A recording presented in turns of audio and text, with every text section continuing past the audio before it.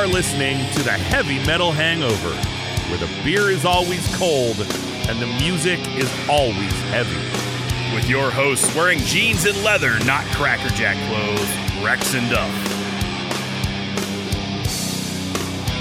Welcome to another episode of the Heavy Metal Hangover. My name is Duff. My name is Rex, I think. It's been a while, so I'm trying to remember here. Yeah, it's been a couple of weeks, and it is entirely my fault. What was it? It's been a while. It's been a minute. We didn't do the last 2 weeks, man. And it was entirely my fault. For the 2 weeks ago, I had 2 weekends in a row that I had to go back to Erie, Pennsylvania. I just had some family-related things I had to do. Nothing bad. And unfortunately, they both had to happen on the weekends. Consecutive Because weekends. they had to happen on weekends, it meant that I couldn't do the show. That sucks. But we have made it clear that when we brought the show back, we are willing to not do an episode from time to time instead of, trying to figure out how to record at 3 o'clock in the morning on a Tuesday night before we both have to go to work in the morning. Believe it or not, we are both, employed, and Gainfully we're employed. not on work release. We're not on work release or anything.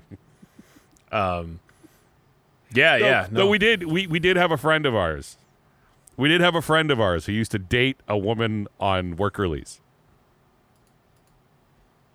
Yep. Remember that? Yes, I do. We just called her Prison Chick. Like, she didn't have a name. I don't know what her name was. I don't think I ever knew what her. I don't think he knew what her name was. He might have.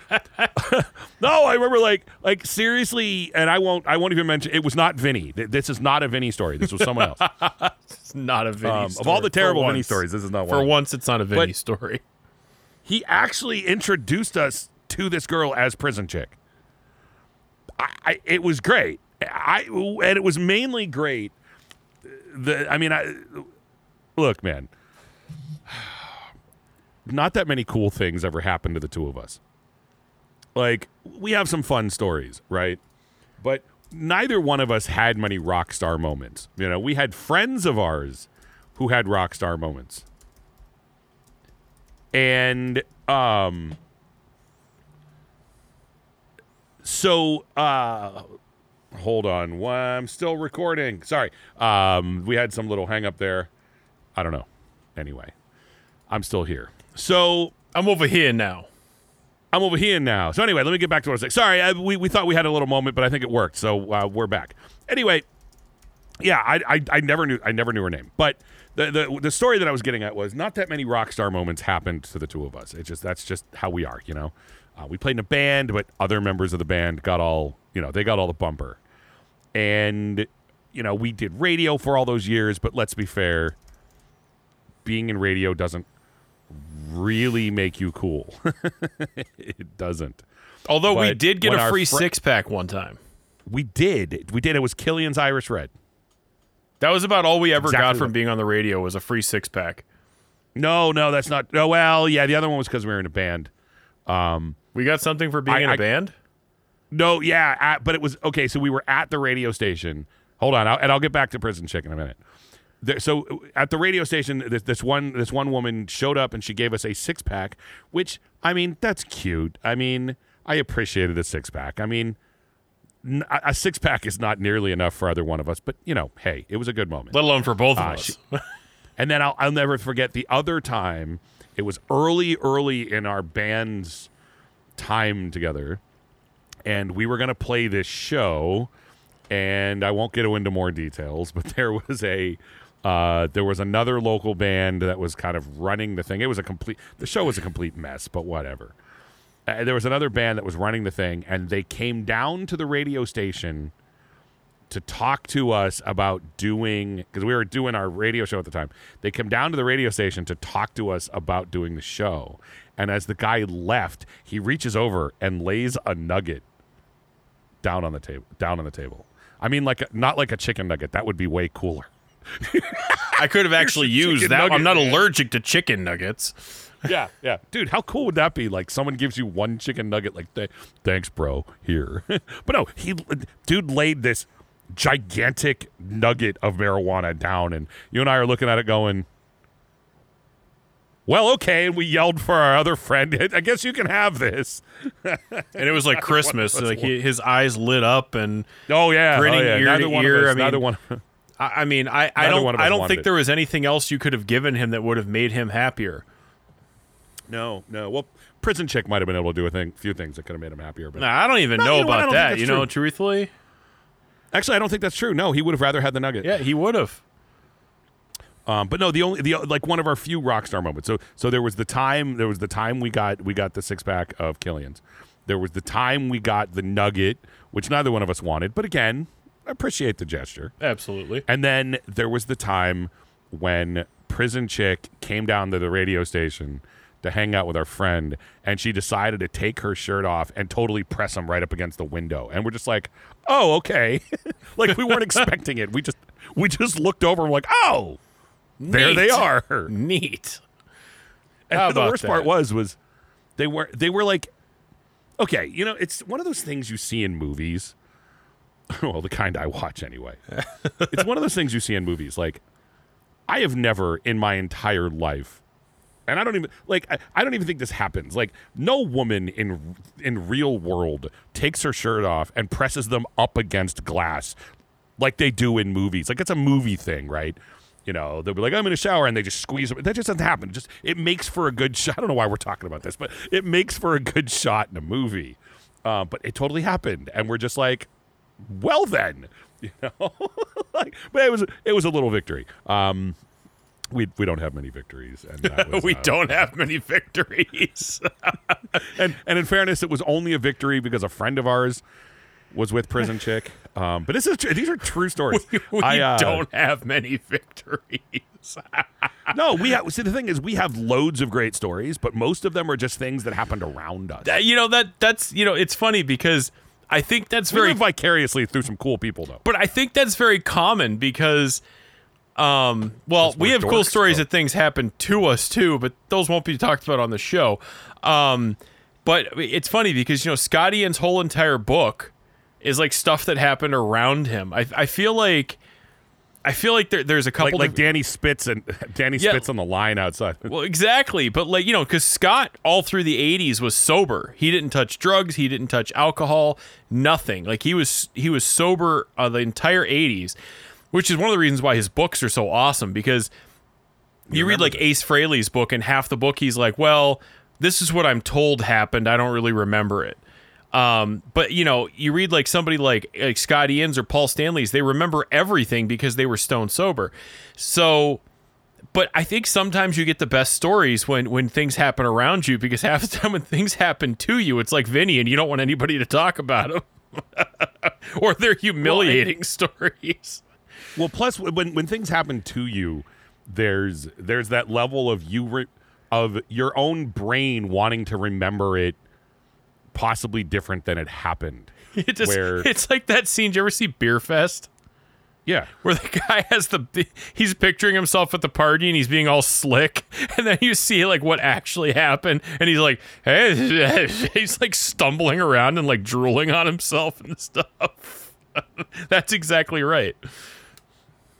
It is, but I mean, and look, and I know that everyone's mind changes memories, and it just happens, but on the other hand, it's a little different when you're a spectator. And for sure, it was always more like even like all those years we were in a band, crazy stuff happened, but 99% of the time it was around us.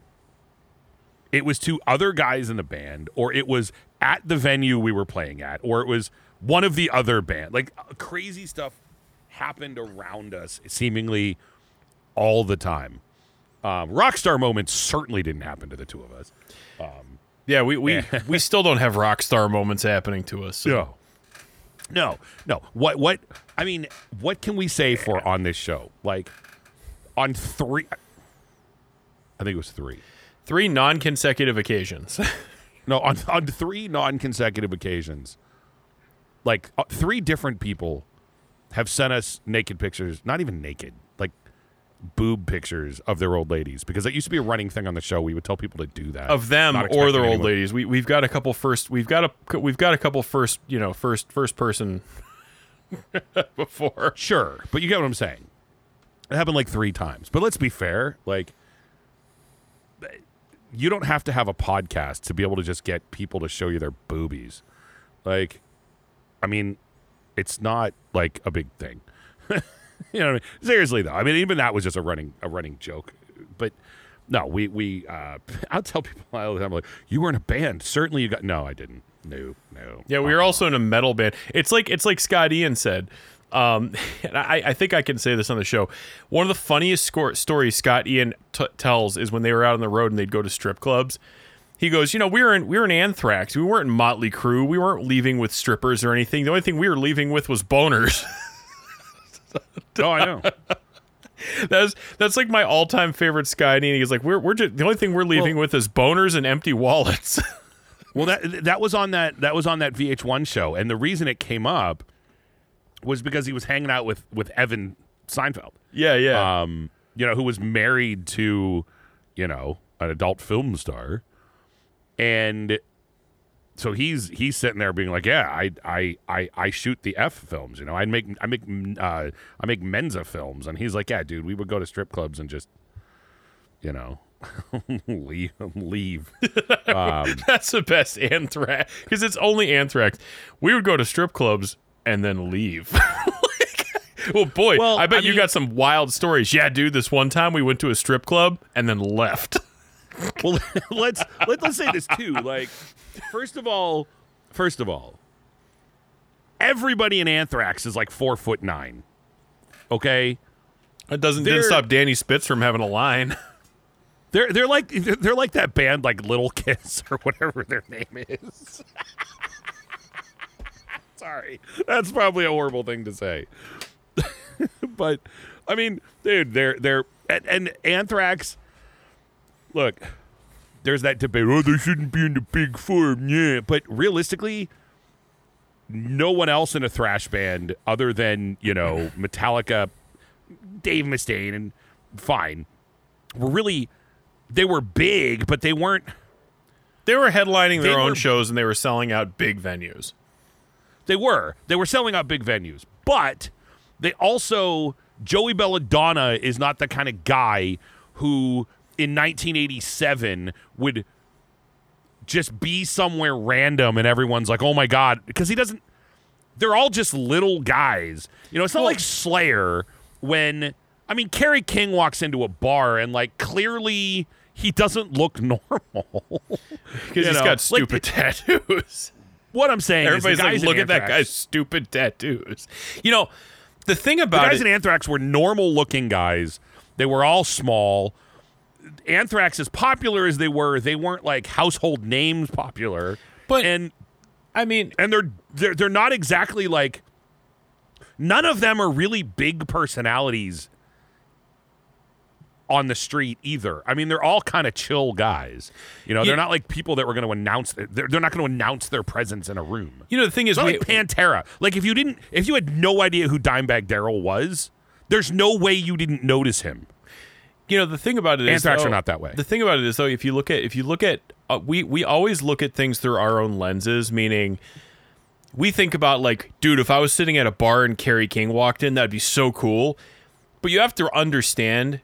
If and I'm not talking about Kerry King today. Let's talk about Kerry King during that era, like Kerry King 1987 or 88, where he's just a guy with long hair. Like if he was to walk into your average bar in an average town and no one in that bar listened to Slayer, no one would care. Like we think about it now as, oh my God, can you imagine if? Also, I'll actually say Jeff Hanneman. If when Jeff Hanneman was alive, he went into a bar, chances are. You might, if it was a metal bar, you'd see people say, oh my God, you're Jeff Hanneman. If it was literally just like your neighborhood tavern, on average, he could probably just sit there and no one would say a word to him.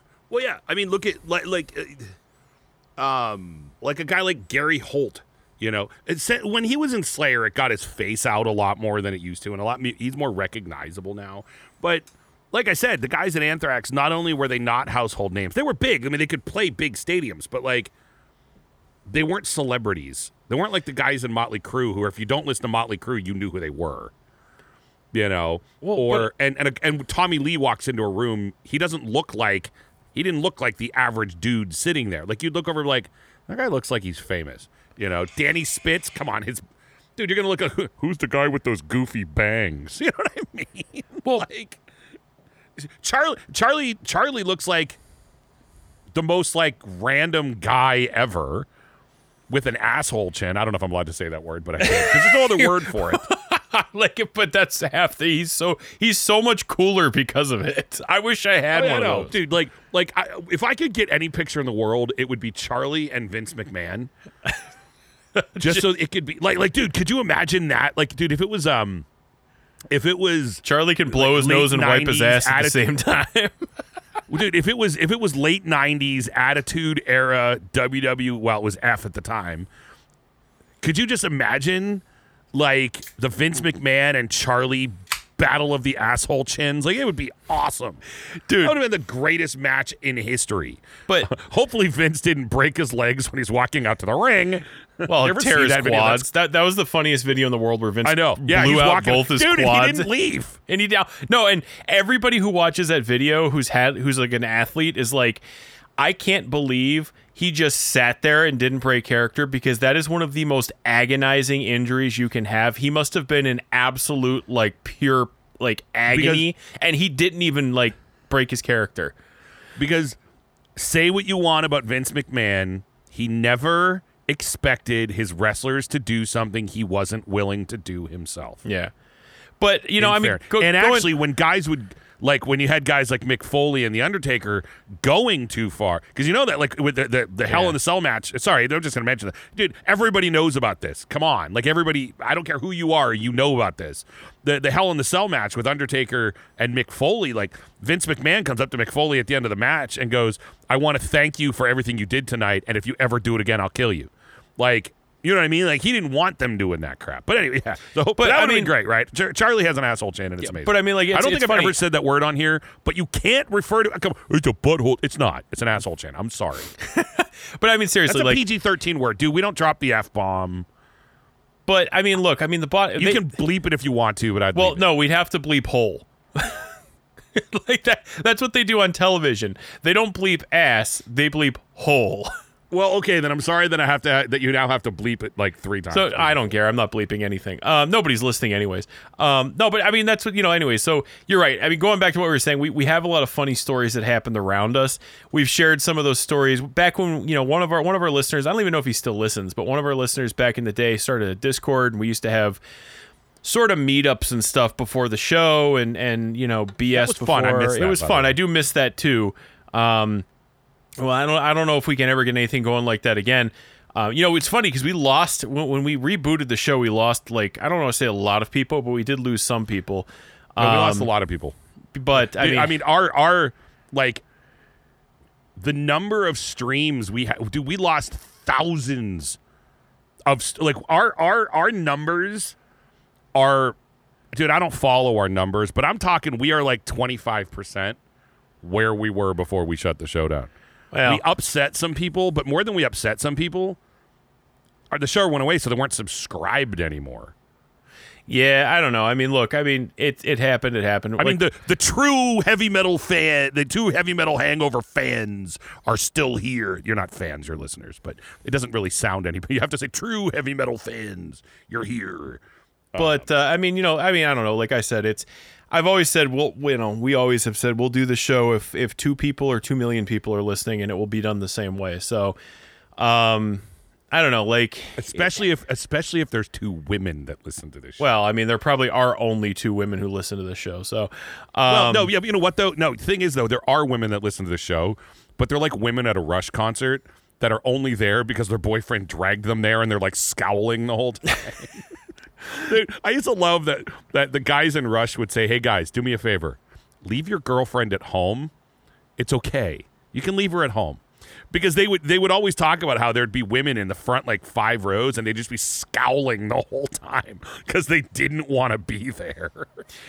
Like, guys, leave your girlfriends at home. I always love that scene where in the one YouTube video where they're like, "Hey guys, I saw like 4 women tonight." All right. I know, that's great. Dude, like I to me the way I look at this show is there's probably like guys who are in the car and their girlfriend or wives or whatever are in the car and they're like, "All right, look, we're going to listen to the Heavy Metal Hangover in the car for a little while. I promise when we're done, we can go home and watch a chick flick." Like, you know what I mean? Like,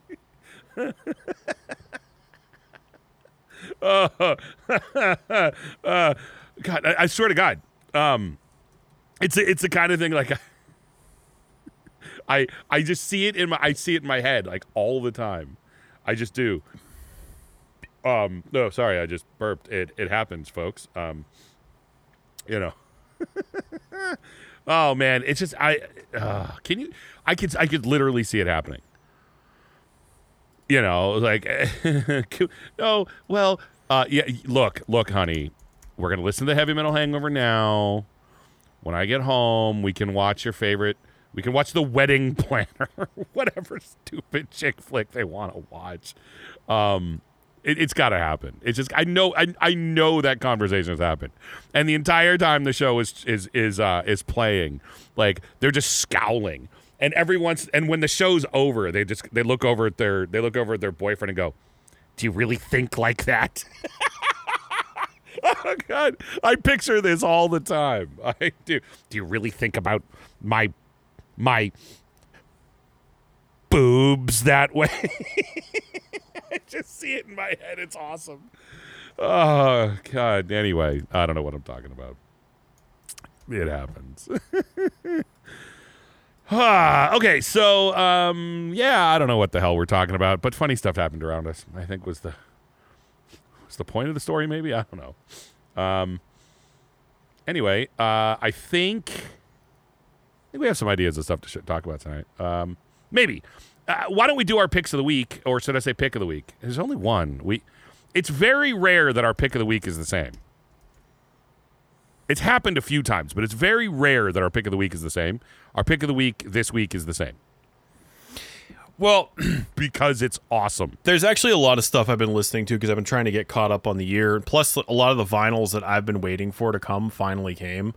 But one of the biggest vinyls I got last week, and I finally, put it on my turntable and listened to it. I listened to it a bunch. I listened to it in my car. Was Nervosa's new album, Jailbreak. And, I've been a fan of Nervosa. I jumped on with Nervosa about, I hopped on the Nervosa on about Agony, which was their second album, I believe. And I've been a huge fan since, then of course they broke up. Well, they didn't really break up. They split. And Prika stayed and continued with Nervosa, and of course Fernanda and Luana went to Crypta, and then they went and formed Downfall Crypta. of Mankind was her album of the year it came out. I don't know if it was my album of the year. I think it was in my top 10. I definitely don't think it was my album of the year. If it was it was at least something. I remember it being a big record for you. Yeah, but I mean it was a good record. But so Crypta, Crypta split. Nervosa split. We had Crypta and we had Nervosa. Disappointed, but I mean I have to admit that first Crypta album, Echoes of the Soul, was awesome. The Perpetual Chaos came out with Nervosa. It was okay. So it's interesting because there's a little thing I kind of want to talk about when it comes to this album, because I'm sorry, I am not comparing Nervosa and Crypta because they are both female metal bands. That is not it. I'm comparing them because they are. Crypta came from Nervosa. Half of Crypta was in Nervosa. Was 2/3 of Crypta. So sorry, I'm getting all screwed up. Half of Crypta was 2/3 of Nervosa at one point in time. So Nervosa started off as a power trio, and they split. So the only reason I'm comparing these bands, it's got because I know some people are going to say, oh, just because they're female bands, you don't have to compare them. I compare them because they're from the same band. Like they all got their start in the same band and they split. So I'm sorry, but it's no different than if you were to compare Bruce Dickinson's solo album to the last Iron Maiden album when they were together, or Halford's solo album to, or like a Fight album to the last Judas Priest album. There's no difference. Of course, you're always going to, when a band splits and forms two different bands, you're always going to compare those bands. Right. It's just nature. It was Preeka's band the whole time. Yeah. But I got the feeling Nervosa was more of a group effort, and then when they split, it became Preeka's band. I just mean like Preeka was there before any of the other ones were. Before Fernando was there, Preeka was there. I was chugging beer. So I will say this: Perpetual Chaos by Nervosa was a decent album. I love the song Rebel Soul. It's I love a couple of the songs on there, but that first Crypta album was just insanely good. It was just so good. Echoes of the Soul. What's interesting, like Downfall of Mankind from Nervosa was amazing. Yeah, it was excellent. And then Crypta put out that first record, and it was amazing. Right. And you know what? I hate to say, can I just say this, though? And look, I think Preeka is amazing. I mean, I do. I think she's amazing. I don't want to say this because it's going to sound like, but I'll tail this back around. So you had Downfall of Mankind, right? Which was this just mind-blowingly great. I mean, it's a great album. Then Fernanda left Nervosa and started Crypta and put that first record out. I don't think I was the only one who felt like Nervosa lost what the magic was. Well, that's what I meant about Perpetual and in Chaos. fairness, I do think Nervosa took a bit of a not that Perpetual Chaos is not a good album. But it's not as good as the album before it, and it's not as good as the album after it. It felt to me like Fernanda left, and it was like, Bruce Dickinson leave. I mean, maybe not to that level, but it was like, Bruce Dickinson leaves Iron Maiden, and it's he's putting out better stuff than Iron Maiden is. The difference was, though, it wasn't just Fernanda that left; it was also Luana. So literally, Preeka was left completely alone. Yeah, which it felt to me like, oh wow, well, all the good parts left. Clearly not true. I know Preeka's amazing, but it just felt like that for a little while. It did. And I'll say, it's like, oh wow, man, Crypta's killing you. I'll say Perpetual Chaos. Again, it was a decent album, but that first Crypta is, we're always going to compare them. It was better. Now, I will say this about this. I got the new Crypta album and I listened to it, and I'm not saying it was bad, but for me, I was just kind of like, okay, it's not bad. But it didn't do it the first album. The first time I listened to it was like, oh my God, like I can hear so many different influences here. So that's the difference, I guess. And I'm not going to turn this into like my review of the last Crypta. I'm not going to turn this into like my review of the new Crypta album because that's not what I'm talking about. But the first Crypta album, I was like, I can hear all of their influences, but they don't sound like any of them. This last album, I think they were, in my opinion, they had a vision and they tried harder to achieve the vision than they did to write the songs. So I could be wrong, and people are probably right now jumping up and down saying I'm full of crap and I don't know what I'm talking about. Whatever. Not saying the album sucked. I'm just saying I listened to it a couple times, and I was like, I didn't get that same, like, whoa, like I did on the first album. Now, on Nervosa, on the other hand, I got the record, I think it was last Wednesday or something like that, got the record, put the needle on my turntable, and literally within the first 3 chords, I'm like, this album wins. It just wins. Like this album. That's exactly how I put it to you.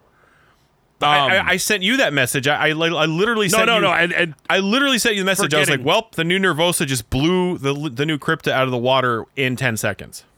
Right. And like I said, I dropped the needle and I messaged you because I was going to say it wins. Like I know for a fact that's what I'm not saying you didn't say it too. I just mean that's exactly how I put it. I said I dropped the needle in 3 seconds and I'm like, well, that wins. And the thing about it is, look, I'm not saying there has to be a winner and a loser here. Like, I'm not saying, well, Crypta sucks and they lost. But what I'm saying is, I don't mean it wins against Crypta. I mean it wins the medal. This is going to be a top 3 album for me. I guarantee it. It's got some stiff competition from Cryptopsy, and it's got some stiff competition from a couple others that I'm still listening to and still percolating. I would say that, and I'm going to throw this one out. I know there are bands that make my top 10 every year, like 7 or 8 of them, I don't expect to be on most people's lists. I just don't. I know, like, if I put a new album by Redemption on my list, I'm aware that that is a band that I'm super into, but most people aren't. But every year there's 1 or 2 that might be on my list that are just the great albums from the year. And I will be really surprised if Crypta doesn't make a lot of people's top 10s. That being said, I would be surprised if this doesn't make some top 10s. I am aware that most of the suck-ass metal magazines and all them, they write about stoner doom bands more than they write about anything else. I am aware that if Bong the Ripper and Dopey Dopes, whoever, pot smoker bands put out a record, they all whip their skippies, right? I get it. And I'm poking fun. Whatever you're into, man. But there's some types of metal that are more popular with the younger crowd. You know, your deathcore bands are going to get a little more attention.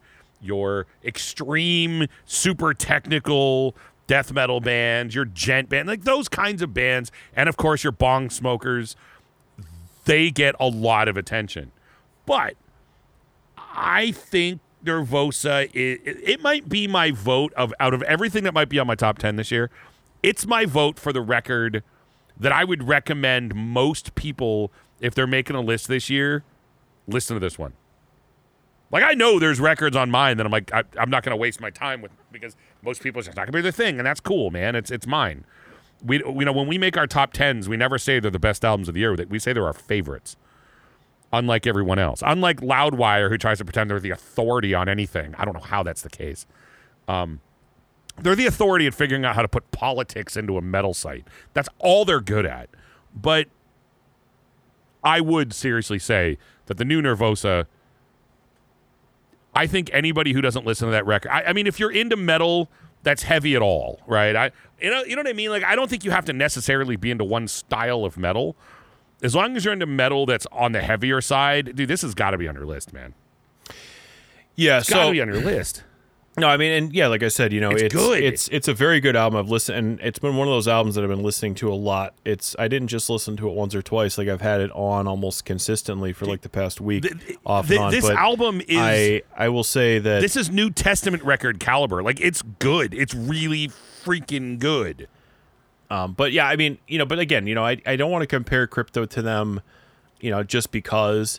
But I will say that, you know, it's gonna be a comparison that's gonna happen. The guitars in this are right up front; they're in your face. The riffs are awesome. I got to give credit. This is the first time that Preeka did vocals, and she did a great job. She did a great job at vocals. She had done vocals like in the early days, but I don't know if she ever did it on a record. No, she never did them on a record. As far as I'm aware, Fernanda, unless it was on their very, very, very, very first album that's been out of print for forever. But on Agony, I know it was Fernanda. Remember when the band started, before Fernanda was in the band, she did vocals. So it's not like she's never done vocals before, but she was never their vocalist. So they got another guitar player this year. I mean, it's recent. They got another guitar player, but either way, she sounds great. She, you know, truthfully, I really like. I'm kind of upset she hasn't been doing it the whole time. I think she's amazing. Yeah, and I'll be honest with you. As a guitar player who used to be tied to a microphone, I totally understand. I hated doing vocals for like the first year we did it in our band, because as a guitar player, it's not that I couldn't do both at the same time. It was one of those things where I hated always being tied to a microphone. I hated always having to like be at a certain place at a certain time in songs. So I get why she would probably want to not do that, but you know, at the same time, she fits the album very well. So I gotta be honest with you, Jailbreak is one of those albums where if you like Nervosa, if you've never heard Nervosa, it's a great album to jump on with. It blew Perpetual Chaos out of the water, in my opinion, and I liked Perpetual Chaos, but this album just is it's a total package. You know what I mean? It's sorry to say this, man. Downfall of Mankind's awesome. This is their best album. Yeah, I would honestly say it's Jailbreak's probably their best album, and And I say that because it is the total package. It hits it like okay. Downfall of Mankind is a well-played, really well-written album. This to me is just, we've been doing this for a while. This is us. It's just, it fires on all cylinders. It's recorded really well. I had said I had some issues with Crypta's, with the recording of that record. I'm in the minority here. Most people tended to like it. This record, the guitars are right there in your face where I want them to be. Like, this is a ball-shaking record, and it really is. I am telling everybody, when you play this record, drop the needle, hit play, whatever, instantly. This album will instantly grab you. The opening of the first song. And there's no long intro. It's just boom. It just it's immediate. What a great way to, it's a great way to open a record, I'll say that. Like, you know who Nervosa is 5 seconds into it. You get it, you know? That is a band establishing who they are and how good they are damn near instantly. I love it. I really do. And I think it's awesome. And I think everybody should give it a listen. Normally, sometimes when my picks are the same way.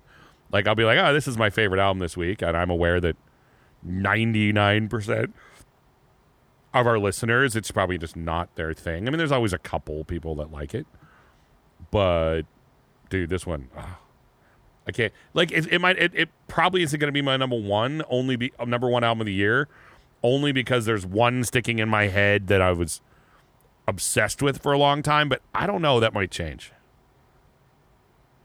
This will be top 5. This could be in the running for my favorite album of the year. I don't know. It's good. It's really freaking good. Agreed. Anyway. So, I want to, that's our pick of the week. We have the same pick of the week this week, Nervosa's Jailbreak. And, the topic this week, we've been doing pretty freeform content for like the past, for like couple years. I mean, we haven't done a lot of list episodes. We've done a couple tough choices to catch up, but what we haven't done in a while is a year episode. And what I mean by that is talk about a year. So we're gonna go back to the decade of slasher movies that had boobs and 80s panties, and when a slasher movie was something you go to and hang out with your buddies. It is Halloween season, which is why I bring up the whole slasher movie thing. When it was spandex versus denim and leather. It was, though there wasn't a Friday the 13th movie that year. No, it was 80 and 82 or 80. It was 80, 81, 82, 84. There was no 80. Yeah, 80. That's which is sad. Yeah, but what are you gonna do? But yeah, so we're gonna go back then. We're gonna talk about the year 1983. I'm gonna look up any horror movies that come out that year. Hold on. So Christine came out that year. Oh, I love Christine. It's one of my favorites. I know you love that movie. It's actually one of my favorite Stephen King books too. Yeah. It was a Stephen King year more so than. Wow, there wasn't any good like slasher booby movies that year. Let me look. I'm gonna look. Well, I mean, there probably were, but I mean, it wasn't the big booby movies. Cujo, nice. Deadly Spawn, nice. No, there's some cool movies. I just mean it wasn't a movie of like. Wasn't a year of Jaws 3D containing that featured the most realistic final shot of the shark ever committed to film. I mean, you watch the scene where they're in the glass control room and that shark, seriously, look it up on YouTube, and that shark's coming at the screen. Seriously, you will jump out of your seat and hide under the couch because it will feel like that shark is coming right at you. And it's like in Back to the Future 2. It's like When the shark, comes down on him. Oh, Psycho 2 came out. That's a good Sleepaway Camp. Well, There's a Sleepaway nice Camp. slasher Yeah, I that know. came out. Something Sleepaway Wicked Camp This Way Comes is one of the most underrated, because I know it's like a kiddie film almost, is super underrated as far as a movie goes. Twilight Zone, Videodrome. You want to watch a screwed up weird movie featuring James Woods? Videodrome. So there's a lot of good stuff that came out, but you're right, there was not a lot of the typical you think of 80s slashers, you know what I mean? Even Sleepaway Camp doesn't have any nipples. There's like a half shot, but there's not. Well, Sleepaway Camp's got something else, which just watch the movie. Yeah. But yeah, I mean, yeah, you're right. There was not a lot of slashers. I mean, Nightmare on Elm Street hadn't come out yet. It would come out the following year. And really and truthfully, after Friday the 13th, Halloween kicked it off. Friday the 13th ran with it, and then after that it was just, from about 84 till Scream came out, basically, it was just slasher movies were just what came out. It was just so. Well, they were cheap to make, and they made money. I mean, they had a captive audience. Well, I mean, come on, Friday the 13th was only made to capitalize on the success of Halloween. Well, they flat out called it a Halloween ripoff. Literally, Sean S. Cunningham said, "I want to rip off Halloween" when he was making Friday the 13th. Which is why, and all they did was so take Halloween, add more gore and more boobs, and we'll just seriously, that's what they did. And it's and make so the many mother of them in the killer. it. So basically, it was like if you took Psycho and Halloween and threw it in the blender. It's basically what it was. So the first Friday 13th. And I love those movies, so don't get me wrong. So do I. I have a whole wall dedicated to Jason Voorhees, like right behind me. So the first 7 are great. Part 8 is not good, but it's entertaining. It's got it's got JJ in it though. Jason Goes to Hell. I remember watching the dude eating the heart. I would rewind it. Just rewind it and watch it all over. I kept watching it. It's so funny. To me, the best part of Jason Goes to Hell is where Kane Hodder calls him a pussy. So Jason possesses a dude and walks out, and Kane Hodder, who plays Jason, said, he was nothing but a big old pussy anyways. And then he turns around and kills him. Fun movie. But anyway, so 1983. But no, you remember JJ from Jason Goes to Hell, right? Or not Jason Goes to Hell from Jason Takes Manhattan, right? The chick with the pink flying V guitar. Yeah. She ruled. Yeah. Oh, yeah. Trust me. There's not many. Duff would have been all over her. Let's be completely fair, right? The leather jacket clad women in horror movies. You have JJ in Friday the 13th, Jason Takes Manhattan, and then you have the girl in Nightmare on Elm Street 4. 3. Was she in 3? The punk chick was in the chick who like in her dreams became like the badass like. No, not who I'm talking about. Oh, you're talking about the one who lifted weights. Yes. Yeah. So I was thinking about the chick who. No. Yeah, I'm not. No. I'm not talking about. And I'm bad. Not her. That's not who I'm talking about. See, I thought you were talking about her. I can't remember the character's name. What was it? Debbie. Yeah, she was the one who turned into a cockroach. Yeah. But she had big hair and a leather jacket. Automatically awesome. Automatically awesome. Not the what a rush chick. What a rush. What a rush. So anyways, the 80s, look, you and I have a fondness from the 80s. It's really unfortunate because neither you nor I were old enough to truly enjoy the 80s. You and I lived through them because we were basically raised on MTV.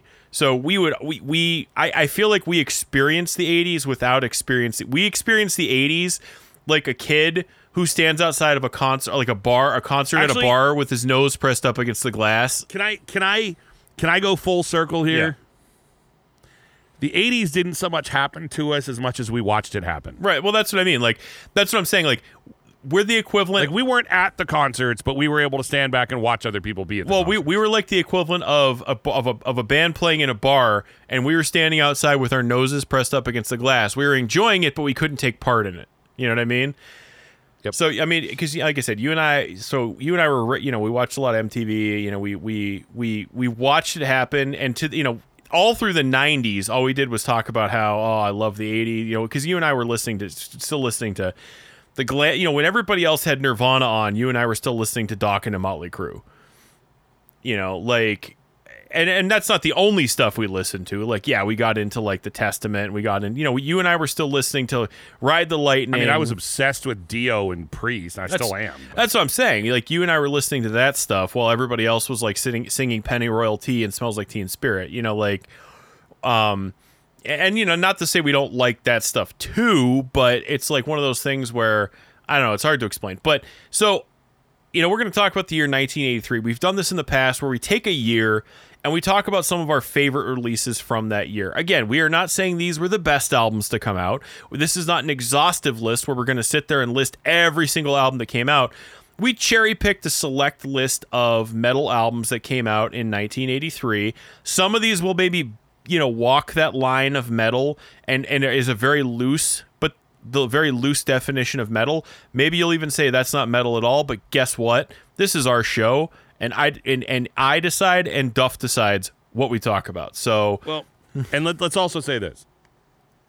It is guaranteed someone will say, but you didn't mention, and let me throw this out. The show is only so long. It's long enough as it is. We're already 47 minutes into the episode and we haven't even talked about anything yet. I get it. There are gonna be an album we don't talk about. I understand. You know, I mean, there were some great rock albums that year too. I mean, ZZ Top's Eliminator, though I'm absolutely not a fan of the Police. Synchronicity is a huge record. It's a huge record. Frontiers by Journey came out that year. War by U2 came out that year. Actually, can we both say one of Rex and I's collective favorite albums came out that year? Sports by Huey Lewis and the News. and I say that without a hint of irony. It's an incredible album. I totally have it on vinyl. Dude, the song, so do I. I was trying to do a metal cover of Do You Believe in Love? Like, I have the drums programmed. I just haven't had the patience to actually take that next step. I really want to do a heavy metal cover of Do You Believe in Love? I always laugh because the drummer from Huey Lewis and the News looked like somebody's math teacher. She's So Unusable by Cyndi Lauper came out. I'm just looking at some of the records Girls that were just wanna have fun, and some metal. And of course, is She Bop on that album? Don't remember. Let me look. Because that's a song about one of your favorites. As much as I like Cyndi Lauper, I'm not going to tell you that I know. Well, I'm asking. I'm not trying to put you on the spot. I'm not expecting you to know. I'm just saying because She Bop was on that record. Because what's that? It is, yes. That's about one of your favorite activities. Well, yeah. I mean, any song about rubbing one off, like rubbing about one cranking out, one out. How did he put it? Our friend was like, did he say rubbing one out, squeezing one off? He goes squeezing one off. That was it. He goes, I'm gonna put something in the VCR, squeeze one off, and go to bed. That's what he said. So I like to jokingly say I'm going to have a wank. I always like Peter Griffin. I'm going to fire off some knuckle children. Oh man, we're gonna go pull a Dave Jr. You know, whatever. But I mean, you yanking me. You know, like I think it's pretty awesome. You know, I mean it's always there's always a slight level of it being a little bit less creepy because it's a woman talking about it, you know. If it was like me getting up there singing a song about you know, whacking in the tool shed, like, dude, people would just be like, they would leave. They would just leave. I actually read about that. Look at this. I actually read about Look at that this one pervert. time. I read an article. It was like the reason is, first of all, number one, dudes get off on that, women don't, and second of all, I read somewhere where it's like for women it's sensual, for guys it's violent. Well, like women are like, okay, I'm gonna light some candles, maybe get in a warm bath, or relax on the bed. No, it's like guys are like, look down and say, scream if you want to. Ain't nobody gonna hear you. All right. I think it's dude. I mean, like, I got to tell you, Cyndi Lauper writing that song, I think she did a lot of good for humanity. Yep. I think there's a lot of I think like if you're gonna be a rock star and you're gonna champion a cause, you got the people that are like, save the children, save the whales, save the environment. She's like, squeeze one off. Like, that's awesome. And Billy and Squier Duff's did it messages too. F on film. I mean, Billy Squier did it too, and then that's cool. Well, the stroke is about the record industry. I don't care. Everybody knows. Stroke me, stroke Come on. me. It's like, it doesn't really matter what the lyrics really are. We all know it was wrapped up like a douche. Like, there's just Manfred Mann. Springsteen wrote the song. I know that. No, but I know Springsteen wrote the song. I know it. But I mean, yeah, get it. There's a lot of cool stuff. Let's talk about some of the metal that came out in 1983. So, I just wanted to talk about Whackin' more, but I guess we can. Whackin'. Well, I don't know. There's probably set. some stuff in here that you could bring that up with, but Plenty. I would say plenty. But why don't we start off on the first on the list, because it's worth talking about, even though it's probably along the bottom of what they've ever put out, and that's AC/DC's "Flick of the Switch." So that could be about whacking it if you want it to be. I guess. I mean, maybe it is, but I mean, Flick of the switch. They're pro. Brian Flick of the Johnson in switch. particular is a pro at the double entendre. Flick of the wrist. There's a song called "Deep in the Hole." Smoke and stack. There's a song called "Deep in the Hole" on the record. So this album, Just I saying. remember I was in a huge AC/DC kick in the 90s. It's back when Columbia House and BMG were out, so you and I would like go, okay, well, we can get 10 albums for free, and then one album, you have to pay for, so we'll split the one album you have to pay for, and then we'll split the, we'll divide up the free ones, so that way it worked out for everybody. And I remember I got like a whole bunch of like AC/DC, but Flick of the Switch was one of them, and I remember saying to myself, like, why did I buy this? Because look, I'm in the camp where I will say I don't think AC/DC's ever released a bad album, meaning I don't think they've ever released a steaming pile of crap. However, I will say that Flick of the Switch is definitely near the bottom of any ranking I would ever make of their albums. It lacks Anything. It's void of anything. It doesn't have a lot of character. Even It doesn't have a lot of fire. Even Blow Up Your Video had Heat Seeker. Well, like Fly in the Blow Up Your Wall Video, had, though, let's be fair. Blow Up the Video was them. That was a return to form for them. Blow Up Their Video was. You know what Blow Up the Video is? Blow Up Your Video is Raise Your Fist and Yell. What I mean by that is Raise Your Fist and Yell is an awesome record, but was setting you up for what was going to come after that. See, I disagree. I don't think Blow Up Your Video is a very good album either. I will say that Heat Seeker's decent. I will say, what I was going to say before was Heat Seeker's decent. And if you even look at Fly in the Wall at least had like Sink the Pink and Shake Your Foundations. Shake Your Foundations. Like that actually had some decent rockin' songs. Flick of the Switch, just unless you're let me put it this way. Any non-hardcore AC/DC fan, ask them to name a song off Flick of the Switch. Dude, you know I what I mean? have Angus Young tattooed on my arm, and I don't listen to it. Yeah. I honestly don't think I've listened to it more than a handful of times in my life. And even when I do listen to it, I'm listening to it almost to challenge myself to say, I got to find something about this album that I like. And again, it's not that I hate it. It's not that I think it sucks. It's just kind of like there. There's no takeaway from the record. Fly in the Wall is not a great album, but again, you're right. Shake Your Foundations and Sink the Pink. which is clearly another song that I can get behind. But I don't know. It's not a bad album. It's just blah. Yeah, I mean, that's the thing. I don't think AC/DC's ever released a complete piece of crap, but this album is just one of those ones that's just not memorable at all. No. It's their throwaway album for me. It's probably their only throwaway album, actually. For me. Now look, man. Their last couple of records, I don't get excited about, but it's not because they're not good albums, because they are. Black Ice was a good album. Their most recent album is really good. It's just kind of like aging past. It's just not aging. It's past their prime AC/DC. Where it's like it's a really good effort. It sounds really good. The songwriting is there.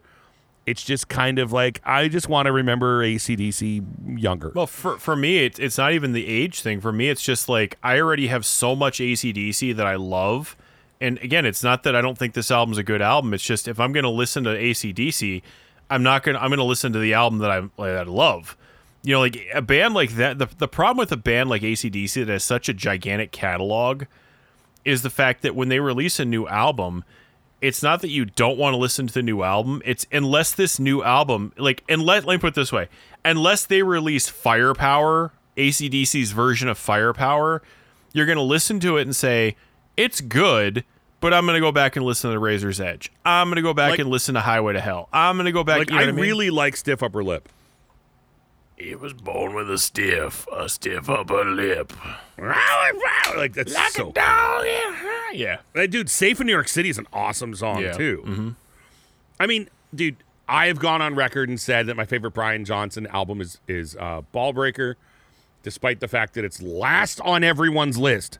Everyone considers it their worst album. I don't understand it. I don't either. Unless you just have a problem with Rick Rubin, and I know a lot of people don't like him, but... Dude, that album's perfect. I'm sorry. There's not a weak track on it. Agreed. It's amazing start to finish. Agreed. It's recorded great.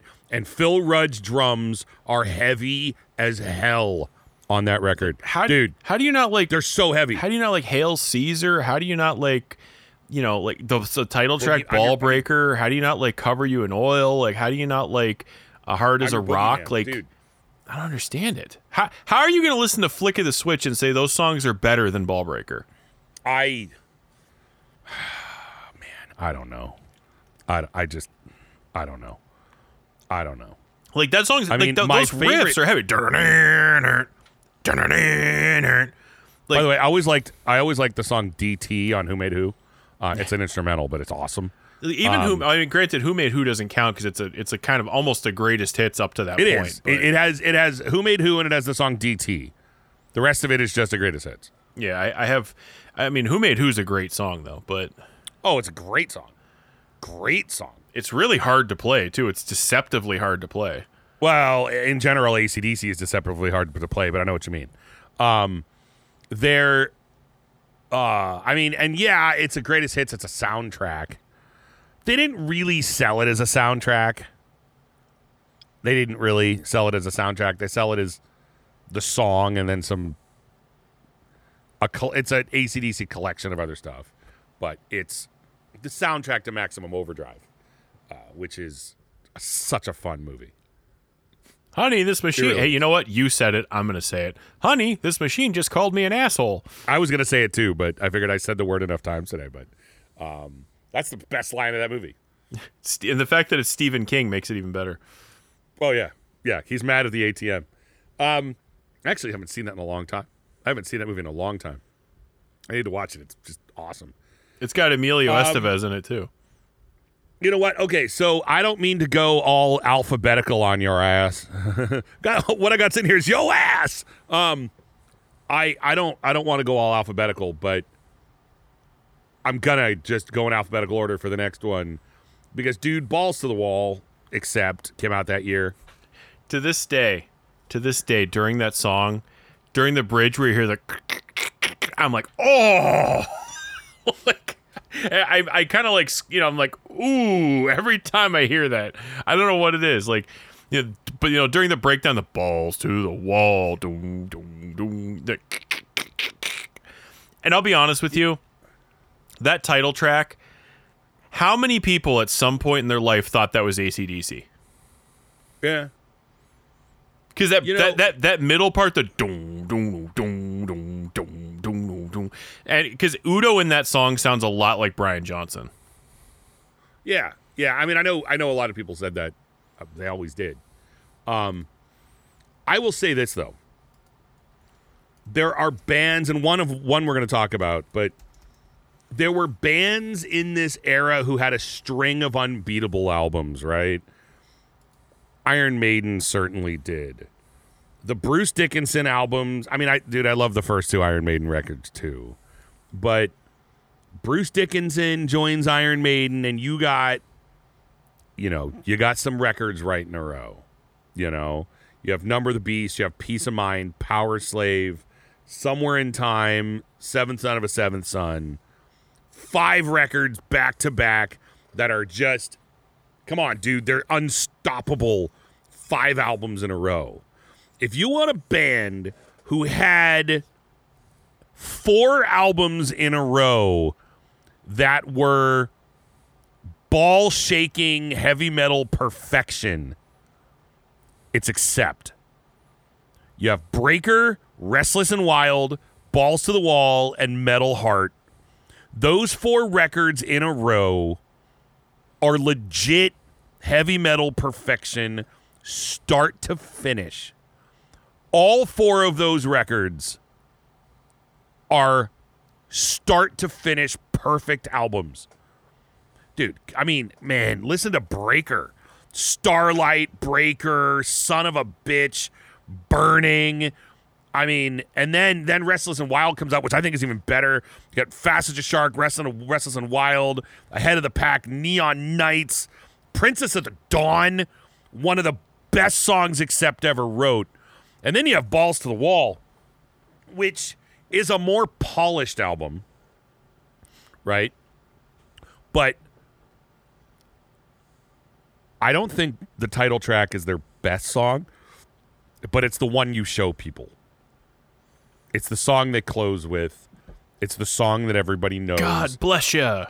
If you want to get someone into Accept, that's the song you show them because the guitar riff is just amazing. But, dude, I don't care. Screw anybody. London Leather Boys is an amazing song. I was just gonna bring that up to you about that your song London Leather Boys. which is actually about a really bikers. Good song. Like, all silliness aside, it's a really good song. Dude, Head Over Heels, love it. Love Child, Turn Me On, Losers and Winners. It's just, and then of course Metal Heart after that. Just Metal Heart has like Metal Heart, Midnight Movers, Up to the Limit, Wrong is Right, Screaming for a Love Bite, Too High to Get It Right, Dogs on Leash. I mean, that's 7 tracks in a row that just blow you away. You can't say that Accept is underrated because they're not, clearly. But when people think of a string of records that are just mind-blowing start to finish, I think Accept totally had that. They lost their way for a little bit. I think when they hired Mark Tornillo, they put out 2 absolutely amazing records, and then it got kind of stale after that. Not Mark's fault. Mark's pretty awesome. Mark Tornillo's great. He really is. He sang for a band called TT Quick from New Jersey. And when he joined Accept, he was great. But yeah, dude, Balls to the Wall, I can't get sick of this album. And seriously, it's the rest of the songs too. I mean, seriously, like Love Child, Losers and Winners, Turn Me On. I love those songs. Love those songs. Losers and Winners. It's good. I'm sorry for the really bad Udo impression. It's just awesome. The cover is the worst thing ever, which is awesome. Like the cover of that album is so obnoxious. It's awesome. That Accept was never known for like great album covers. Breaker looks like a Scorpions album. Mm-hmm. I agree with that.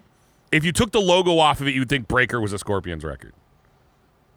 It really absolutely does. Metal Heart's a stupid album cover. Much as I love it, it's literally a metal heart. Restless and Wild Fire. They're kind of dumb. But Balls to the Wall is like, I don't know who decided. Like let's show a hairy thigh and a guy grabbing a ball. But hey, man, go whatever for it. you're into. It is really an amazing album. It's an amazing album. I would go as far as to say it's one of the best albums this year. I'm clearly not going to try to rank these albums. I'm not going to try to pick the best one, but just a quick glance. Okay, there's one or two that aren't metal that are amazing, but I'm not really going to count them. I'm talking like 1, 2, 3, 4. It's top 5 easy. It's a top 5 album at 83 easy. And if you don't believe me, because all you know, by the way, and I'll say this too, if all you know of it, not that I mean, look, I'm not trying to pull an Eddie Trunk, and I'm not challenging the intelligence or metal knowledge of our listeners. But if you are young, actually, I mean, to be fair, we're kind of young to be Accept fans. If we didn't grow up with it, we probably wouldn't be either. But no, to anybody listening to the show that's younger than us, like if you know Accept just because of the song Balls to the Wall, I mean, it's a great song. But I mean, let me say this. If there is an album on this list that I would recommend to people who generationally might not have gotten into them, dude, I'm telling you, check those 4 records out in a row. But if nothing else, listen to this record. It's awesome. There's a couple other ones that I think are pretty amazing on this list too. 1 or 2 are kind of hidden gems. And then there's a couple of like obnoxiously great albums on this list too. But all right, so Accept, because it was next to AC/DC, but it's a great album. So I want to talk about one that's probably controversial and not metal, but it's not. Yeah, but dude, no one's gonna dislike it. Well, I don't know. We'll see. I'm gonna say Billy Idol's Rebel Yell. And who look, doesn't like Billy Idol though? Dude, the best. I don't care if he's punk or not.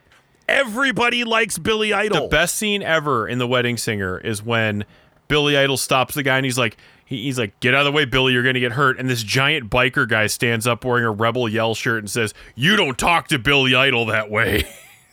I got to tell you, in full disclosure, and I'm not proud to admit this, I only ever saw that movie a couple of years ago, and I still think it sucks, except for that scene. I mean, regardless, that scene's awesome. I don't care if you like the movie or not. No, that scene is awesome. I watched the entire movie just to watch. I'm actually surprised because that movie seems like it would be something you'd like, so... I don't know, man. I'm surprised you wouldn't like Linda. You know why, though? But the scene where like his ex-girlfriend walks up to him, or the chick who left him at the altar, and the little kid comes out and he goes, "Hi, Linda, you're a bitch." like that seems. Can like I just something throw you would this do. out though? It's because I can't stand Drew Barrymore. Really? I like Drew Barrymore. Oh my God, her voice makes me want to puke. I have like a crush on Drew Barrymore. Her stupid lisp and baby voice. Yeah, I like Drew Barrymore. God, she talks like this girl I had to stand in for when she was Maid of Honor, who Vinny had a fling with. Shocker there. But anyways, no, going back Vinny to what looked at her and said, why don't we play Truth or Dare? Okay. And he was like, wasn't that the trying to catch some Z's? That was the trying to catch some Z's. Oh man. Yeah. So the trying to catch some Z's story, long story short, Vinny's like, going to town. He's going to town, right? Hitting the bed up against the wall. Literally, like the neighbors probably heard this going on. Like I was in the basement and I could hear it. Right. So long story short, And by the way, this is like just after high school. Like this, so let's make this clear. This didn't happen last week. Well, that we know of. Well, I mean, but let's make this clear, because the next part of this story, you're going to say, like, how old is this guy? Like, so this is like just after high school. So, you know, the girl was still living with her parents. All of a sudden, he hears a pounding at the door. What's going on in there? He quickly rolls over, grabs a blanket, and pretends to be asleep. The girl's dad walks in and is like, "What are you doing in here?" And he looks over and just like, "Huh? Trying to catch some Z's, man." As though her dad didn't 5 seconds ago hearing, "Wha-bam, wha-bam, wha-bam, wha-bam. Yeah, that's right, wha-bam, wha-bam." You know, like... Anyways, he's like, wha-bam, spank my hairy ass. Yeah, you know? seriously, we're not lifting weights in here. We're, you know, like Barry Lincoln style. You know, like, so. Well, anyway, what I was gonna say is that was a girl that got so drunk at her wedding that the bride's mom asked me to do the wedding speech. I mean, that was anyway. So no, dude. Drew Barrymore is the worst, and her voice is the worst. I will respectfully... It's the worst thing ever. So no, that's why I hate will that respectfully disagree with you, but we don't need to go down that road. Her voice anymore. Is the worst. It just is. Go watch her stupid Babes in Toyland with Mr. Miyagi and Keanu Reeves. Go watch that. She sucks and everything. Yeah, okay, fine, whatever. Either way, we're not here to talk about Drew Barrymore. We're here to talk about Billy Idol. So, look, the bottom line is, first of all, Steve Stevens is an incredible guitar player. Steve Stevens is probably look, I will call him underrated only because he's not a household name. People who know music well and know Steve Stevens know what caliber of a player he is, but he's totally one of those hired guns background guys. Now in Billy Idol, he's collaborated with him almost his entire career, but outside of Billy Idol, he's done a ton of stuff. He was in Vince Neil's band for a while. He's toured with a lot of other acts. He's one of those guys. Yeah, he's just one of those guys where who we need somebody to play guitar, call Steve Stevens. Let's see what he's doing. He's one of those guys that is not a household name, but everybody who'd ever played guitar knows who he is. Right. And, you know... I mean, really. And you don't think of Billy Idol's, like, music as being guitar music, but he's in there. But, you know, this album, look, obviously the title track, and I'm not going to spend a lot of time on this because, yes, I know this isn't metal. But, dude, I'm sorry, that title track is awesome. In the midnight hour, she cried, "Mo, mo, mo," with a rebel yell, "Mo, mo, mo." Like, I'm sorry, that title track is insanely good. Now, I know, you know, you get into more stuff like Eyes Without a Face, where it's more synth, like, Eyes Without a Face. But, dude, Billy Idol rules. I think his first 3 albums on vinyl. I have his first album. I have his second album. Actually, I have his first 4 because I have Cyberpunk too. Or no, I don't have Cyberpunk. I have Cyberpunk. I can't remember. Either way, I know I have his first 4 albums on vinyl. You know, including "Rock the Cradle of Love," which is a great song. The video is something that Duff, I'm sure, loves. That's the one where the girl shows up at the guy's like apartment and she starts like stripping to like the song, and he's just like looking through the blinds like you would be. Again, though, let's be fair. The kinds of things that don't happen to us, they happen. Or that would be something that would happen to someone we know. That would be the kind of thing that if it happened, it was because I was in the room while it was happening to somebody else. Exactly. You were in the next room while wha-bam, wha-bam, wha-bam. And I walk out to get a beer and go, okay. And I do the you do the Homer Simpson where you just... Dude, but you did that to me one time. I know. I'll tell this story because it's actually not a bad story. You and I were always very, and I'm not trying to do this to like, you know, to stroke our own egos or anything. You and I were always pretty honorable dudes. Like we were always very careful about like, and you had a friend one time and she was hammered. Well, actually, we're talking about the person who I had to stand in at her wedding. Right. So you and I had a friend one time and she's absolutely hammered. And she's, you know, she's like falling over. So I'm like, all right, we're going to take you and like put you to sleep. Right. And so I take her upstairs, and trust me when I say I had nothing but honest intentions here. I just take her upstairs. We're at a fraternity house. We were at a house with tons of people. Meant take her somewhere that and I wanted like, I'm going to take you someplace where you're not going to fall and hurt yourself. And I'm going to leave. Like, I'm going to put you on a couch and leave. Like, So she like pulls me and she starts like trying to make out with me, and I'm like, no, I'm not doing this. Like, I'm not, like, you're hammered. I'm not doing this, right?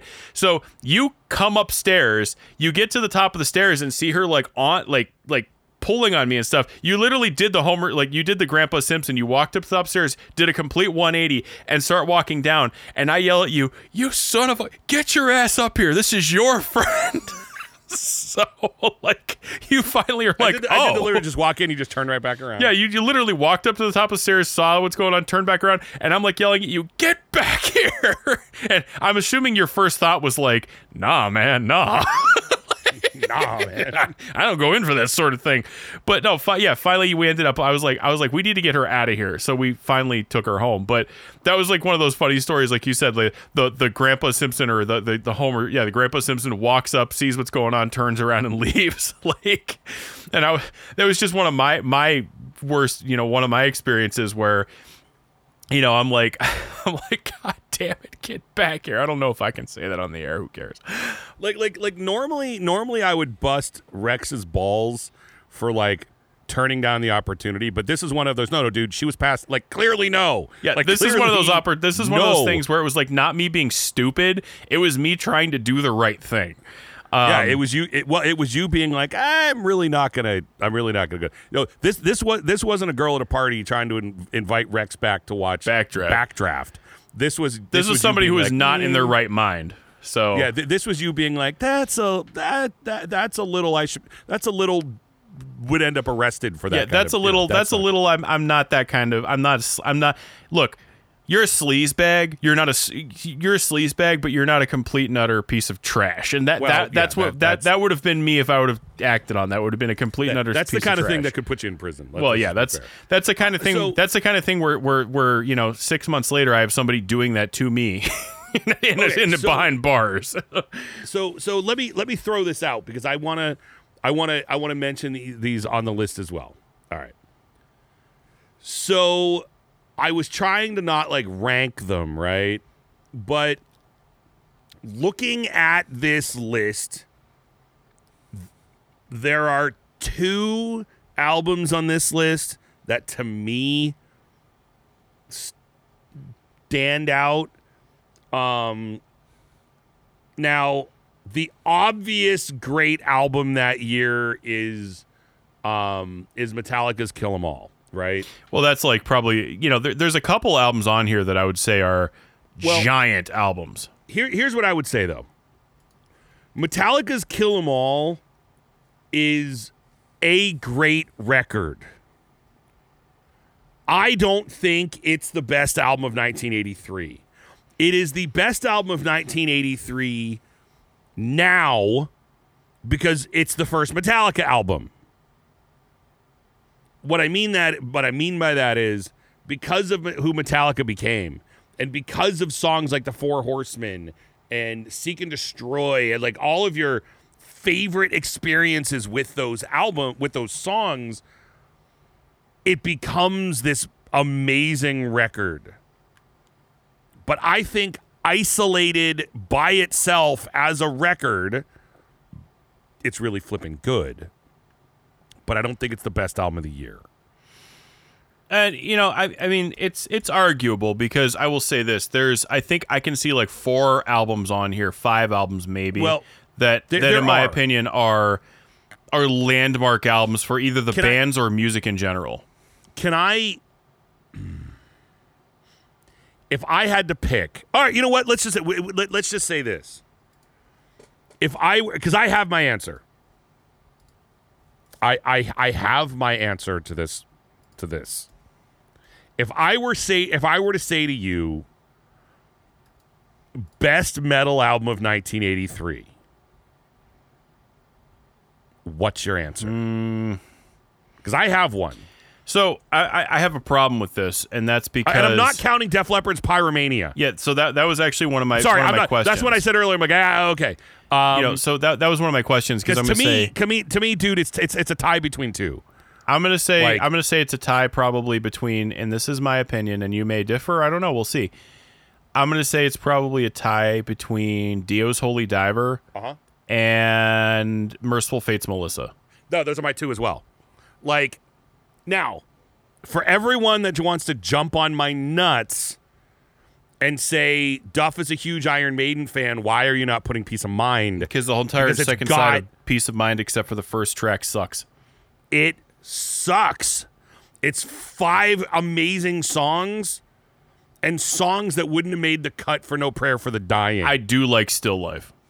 I know, but like it or don't like it, it's not. It shouldn't be on the same album.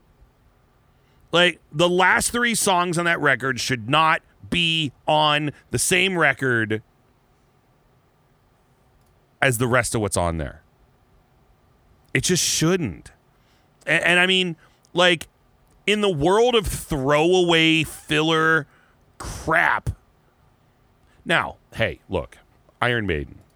Look at the first 5 songs. Where Eagles Dare, Revelations, Flight of Icarus, Die With Your Boots On, The Trooper. Look at the career of Iron Maiden. Those never left. Those songs never left Iron Maiden. Revelations. Now, look, Iron Maiden doesn't play the same set every year, so there's only a couple of songs that are on every tour, you know. And even that, I mean, like, you could almost always expect the Trooper. But, dude, Die With Your Boots On comes and goes in sets, but they still play it today. Flight of Icarus, dude, Bruce Dickinson does dual-wielding flamethrowers. Revelations, another really big one. Where Eagles Dare doesn't get played a lot, but super famous song. That being said, Still Life, Quest for Fire, Sun and Steel, To Tame a Land. Holy crap. That album should have been an EP. I still like Can I Still just Life. call it like I it will is? fight you on Still Life. But come on, it's not to the caliber of the rest of the record. Well, I mean, it should have been a flippin' EP. It should have been a 5-song EP. If Peace of Mind was a 5-song EP, it would have been amazing. Okay, so I like it. But Dio's Holy Diver, find something about that record that isn't good. You know what's ironic about Peace of Mind, though? It's arguably a lot of people's favorite Eddie. It is. No, everything about the record, it should have been a flippin' EP is all I'm saying. Shave off the crap. What's funny is that the only place they say Peace of Mind on the album is Still Life. Yeah. So there you go. It's just a crap out. Dude, dude, no, look, Still Life is the best of the worst. But it's still, I'm sorry, dude. You can't have Revelations and The Trooper and Flight of Icarus and Die With Your Boots On, you know, and then Still Life. Like, I'm sorry. It's not a horrible. The other 3 are just crap. But no, so Holy Diver, right, which is Dio just proving why Dio is Dio. Not to mention, this was Dio's first time stepping away from being in a band with other. It's him being in not other people's bands. I mean, Rainbow was a band, but let's be fair, the first album was even called Ritchie Blackmore's Rainbow. Yes, Dio was a huge presence in Rainbow, but it was Ritchie Blackmore's band. I don't care how much Dio wrote stuff. It was Ritchie Blackmore's band. Then he joins Black Sabbath. Holy crap, what an amazing band. But it was Tony Iommi and Geezer's band. Holy Diver comes out, and it's just wow. And then you have Merciful Fate's Melissa. I think both of those records still stand up today. I agree. Merciful Fate's Melissa. By the way, can I just say I love the production on that record? What I love about Merciful Fate's Melissa is it's not raw. It's not overly polished either. It's just kind of right there. The guitar tone on that record is just so good. Why? It's not overdone. It's just like plug into a Marshall and play a riff. But it is really an unbelievably good album. Seriously, Melissa, and I'm glad we agree on it. And again, dude, I'm not taking anything away from Kill 'Em All. I love Kill 'Em All. Objectively, I like Don't Break the Oath more. Objectively, I like In the Shadows the most. But Melissa is just, dude, like, if you want to be in a band and put out a record, right? Like, if you want to be in a band and put out a first true album, I know there was Nuns Have No Fun and blah, blah, blah, but if you want to put out a first record and just blow everyone's minds, those are the two records to do. Now, Kill 'Em All, again, I don't think, objectively speaking, it was the best album that year. It was, however, the album that everyone went, what is this? It really did. It got a lot of people's attentions.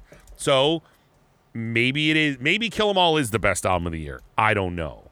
But to me, Melissa is one of those. Well, let me say this too, though.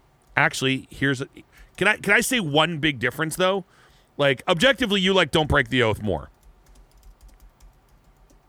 When people think of Merciful Fate, Melissa is the record they think of.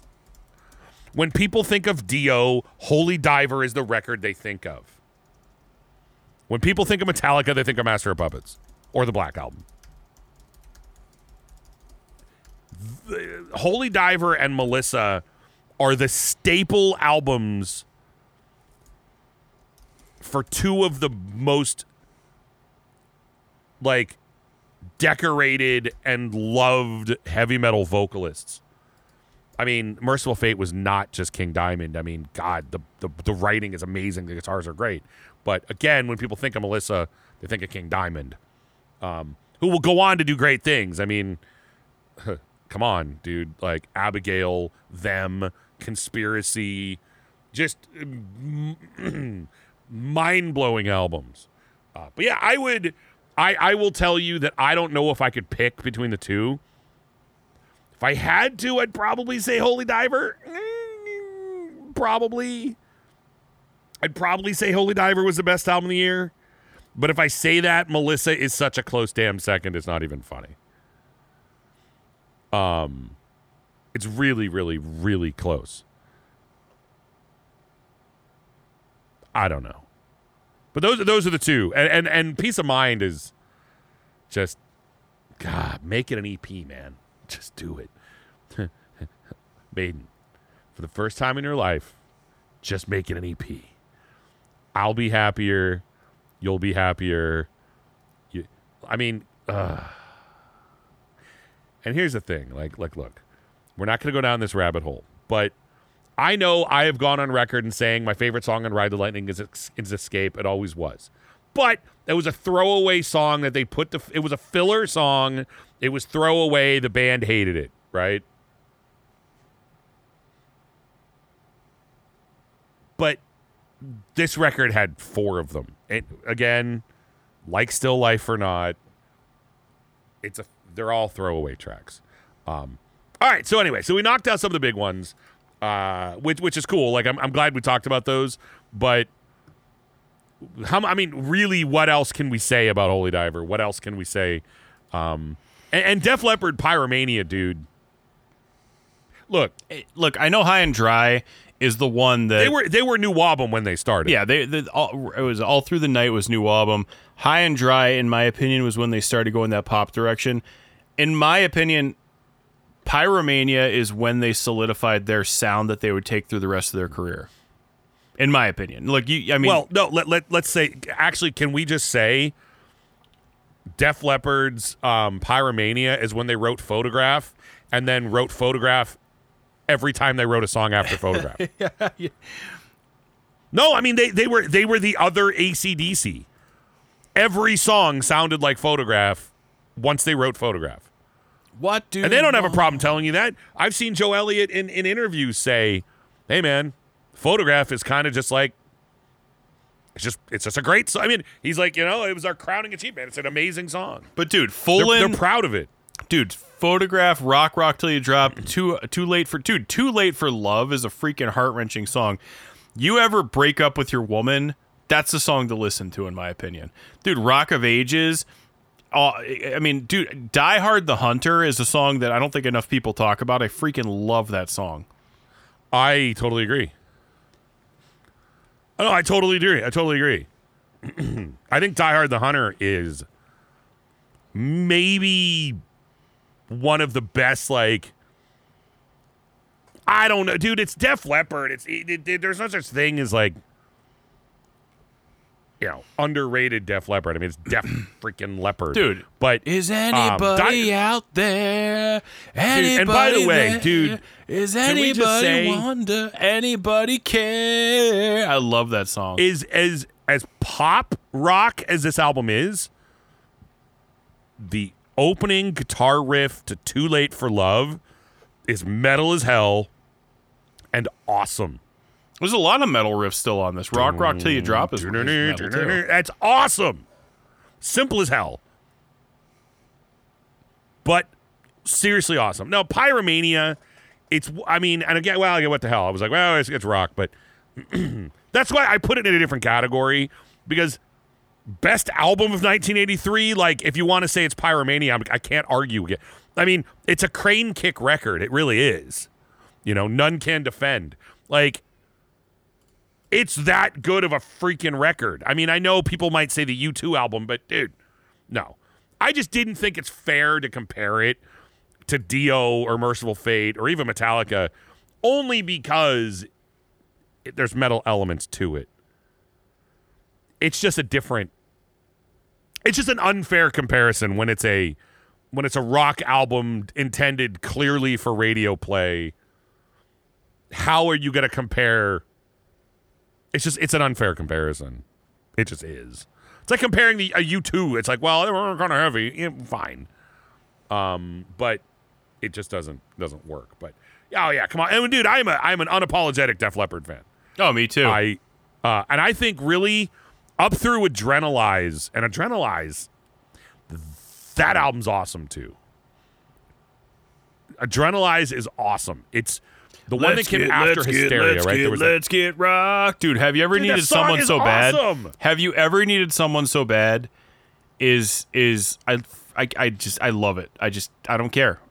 That's the thing. I'm the same thing too. I'm an unapologetic Def Leppard fan. Even if you want to go newer, there's a song they did now from I think the early 2000s. I love that song too. Like, dude, they don't know how to write a bad song. They don't. They never have. Now, the thing about Adrenalize that you got to realize, though, is there's a big gap between Hysteria and Adrenalize. But Adrenalize only has one guitar player on it because Steve Clark died. Mm-hmm. So Adrenalize, again, it's a little different. And Vivian Campbell hadn't joined yet. Or at least he wasn't on the album. I don't actually know when he joined, but he's not only. There's only one guitar player on the album. It's just Phil Collin, who I'm willing to bet didn't have a shirt on. Phil Collin is awesome, dude. Phil Collin is awesome. He's such a badass guitar. He is a badass guitar player. I'm still waiting for Phil Collin and Phil Collins to do a side project. Yeah, and call it awesome. Phil Collins, but plural. You know, like instead of Collins, like the last name, call Phil Collin with apostrophe, or or they could be really funny, and be like Phil's calling. You know, that would have just been funny. That'd be awesome. Like Phil Collin and Phil Collins, and name the band Phil Collins, but like it's meant to be the plural Collins. Can I say this though? The simple fact that Def Leppard has a bass player whose actual name is Rick Savage. Come on, dude.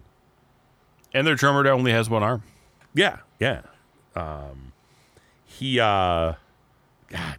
it's just. I mean, seriously. I mean, like, you don't. Well, dude, let's just be fair. It's like Frontiers by Journey. Now, I will any day of the week,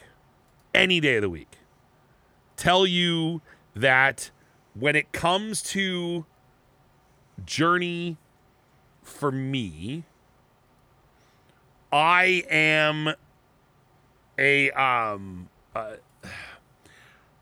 I'm a big fan of the album Infinity. That's my favorite Journey album. Infinity was the first album that Steve Perry was on. Steve Perry. Yeah. Okay, so if I don't want to go into too much Journey, but the thing about Journey, it was a super group in the 70s, right? You had Neil Schon and Greg Raleigh left Santana.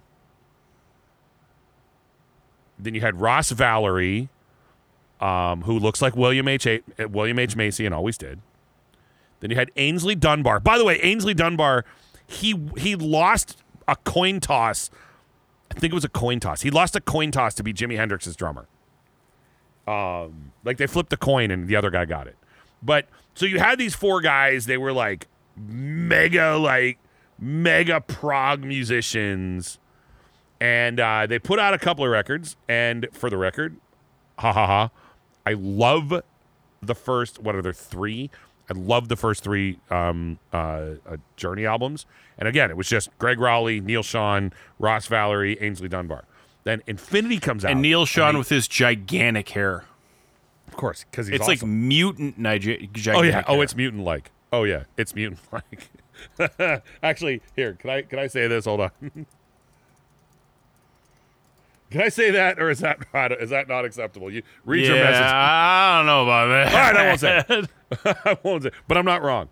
So, like, here's the point. What I'm getting at is Infinity was when Steve Perry joined.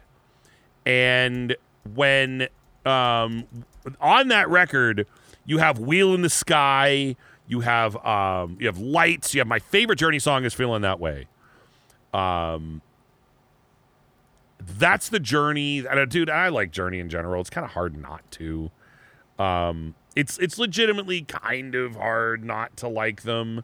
But the thing is what happened was Greg Raleigh left the band.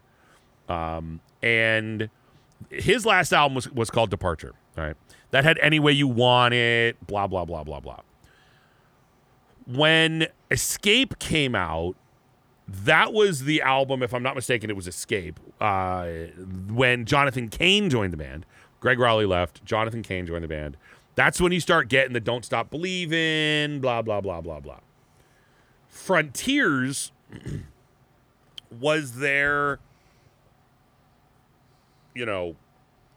one of their big famous albums because it's got Separate Ways on it, which, come on, that song rules. But it's also got the song Faithfully on it, which Jonathan Cain wrote. I mean, like, as much as you want to chalk 80s Journey up as just poppy stuff, it's good. You know what I mean? Like, you don't have to be a Journey fan. They're just good. Again, I like 70s Journey. I like Greg Raleigh Journey more than I like the Jonathan Cain, Don't Stop Believin', Open Arms. Open Arms is an amazing song. It truly is. It's an amazing song. Steve Perry's vocals. Steve Perry's nickname was The Voice. Bon Jovi gave him that name. But he really was. I mean, when you talk about the great rock singers of all time, I mean, you always hear Freddie Mercury. You'll always hear Steve Perry. And again, they're not metal either. But the point I was getting at is Dio's Holy Diver, love it.